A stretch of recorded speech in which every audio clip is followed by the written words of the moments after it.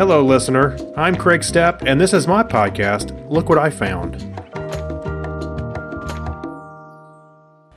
This is episode 215 of the Dog Days of Podcasting. Thank you for joining me.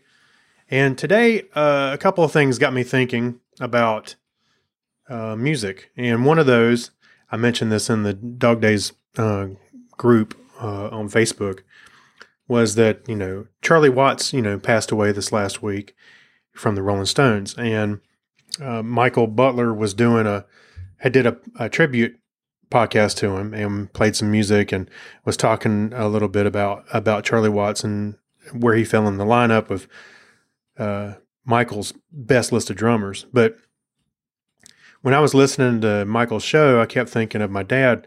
Now, I've heard this story, believe me, a million times. My father had told me before about going to see the Rolling Stones in 1965. He went with his friends Tom and Jerry, and they went right before they were shipping out for training and then going to Vietnam. There was a big draft going on, and Dad had just, I think he was going to enlist rather than draft because he knew the draft was coming. And him and his friends decided they would go to Charlotte and see the Stones when they were playing because they were going to leave. So they did, and they all three carried the tickets with them throughout their lives. I think Dad's friend Tom had passed away, but Jerry's still with us, and but they carried those tickets with him. Dad even has his laminated and literally has it in his wallet. And about 30 years later, it was in the mid-90s, I did the same thing. Let me back up. I didn't go into military, but I took my dad to go see the Rolling Stones again in Charlotte, and we had a great time. They put on a great show. The contrasting point was in 1965, Dad laid out a large sum of cash to see them in the center orchestra, and it was $4. And it was not $4 when Dad and I went to see them, and we were sitting in the nosebleeds, which was kind of funny. Interesting little tidbit when you see the ticket.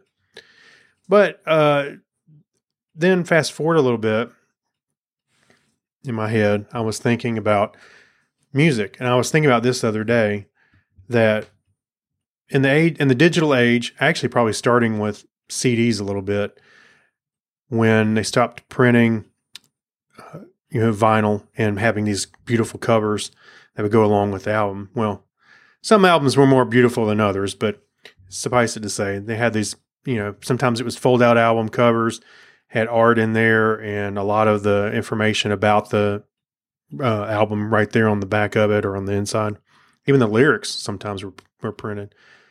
And then CDs came along, and it was a more convenient form to carry around. People wasn't unusual to see people with a big flip thing to carry, CDs around, and cassettes too.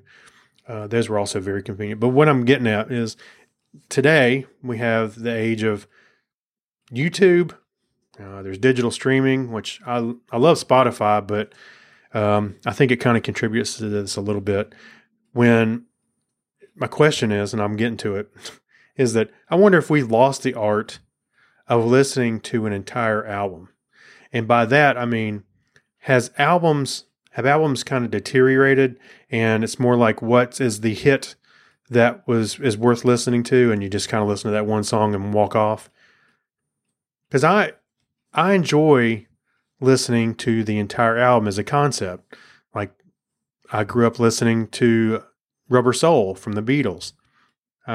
Top to bottom, at least the American version, I know top to bottom, all the songs on that album. Same thing with the Help album or Pink Floyd, any Pink Floyd album, Dark Side of the Moon, the White Album, top down. It's a concept, and I feel like each song's trying to tell you a story in the same thing. And I know not all albums are designed like that, but it's a collection of songs that go together for this release. Have we lost that downtime to, sit down and listen to one album from start to finish? I think I have a little bit, but and I'm going to try and get back to that. But I know this is kind of weird to come from me talking about the Rolling Stones, but the music part kind of reinforced the thought I had was, had we lost the art of listening to an entire album and appreciating that as opposed to just the parts rather than the sum of its parts? No, you get the idea. Anyway, thank you. I'd be interested to hear your feedback. All right, let me know. And here's this beautiful sounding guy to give you the details. I want to thank you for listening. If you want to catch up with me, you can find me on Twitter and Facebook and more. You can find links to all that at my website at spindle.com. That's SPYNDLE. Thank you, and until next time.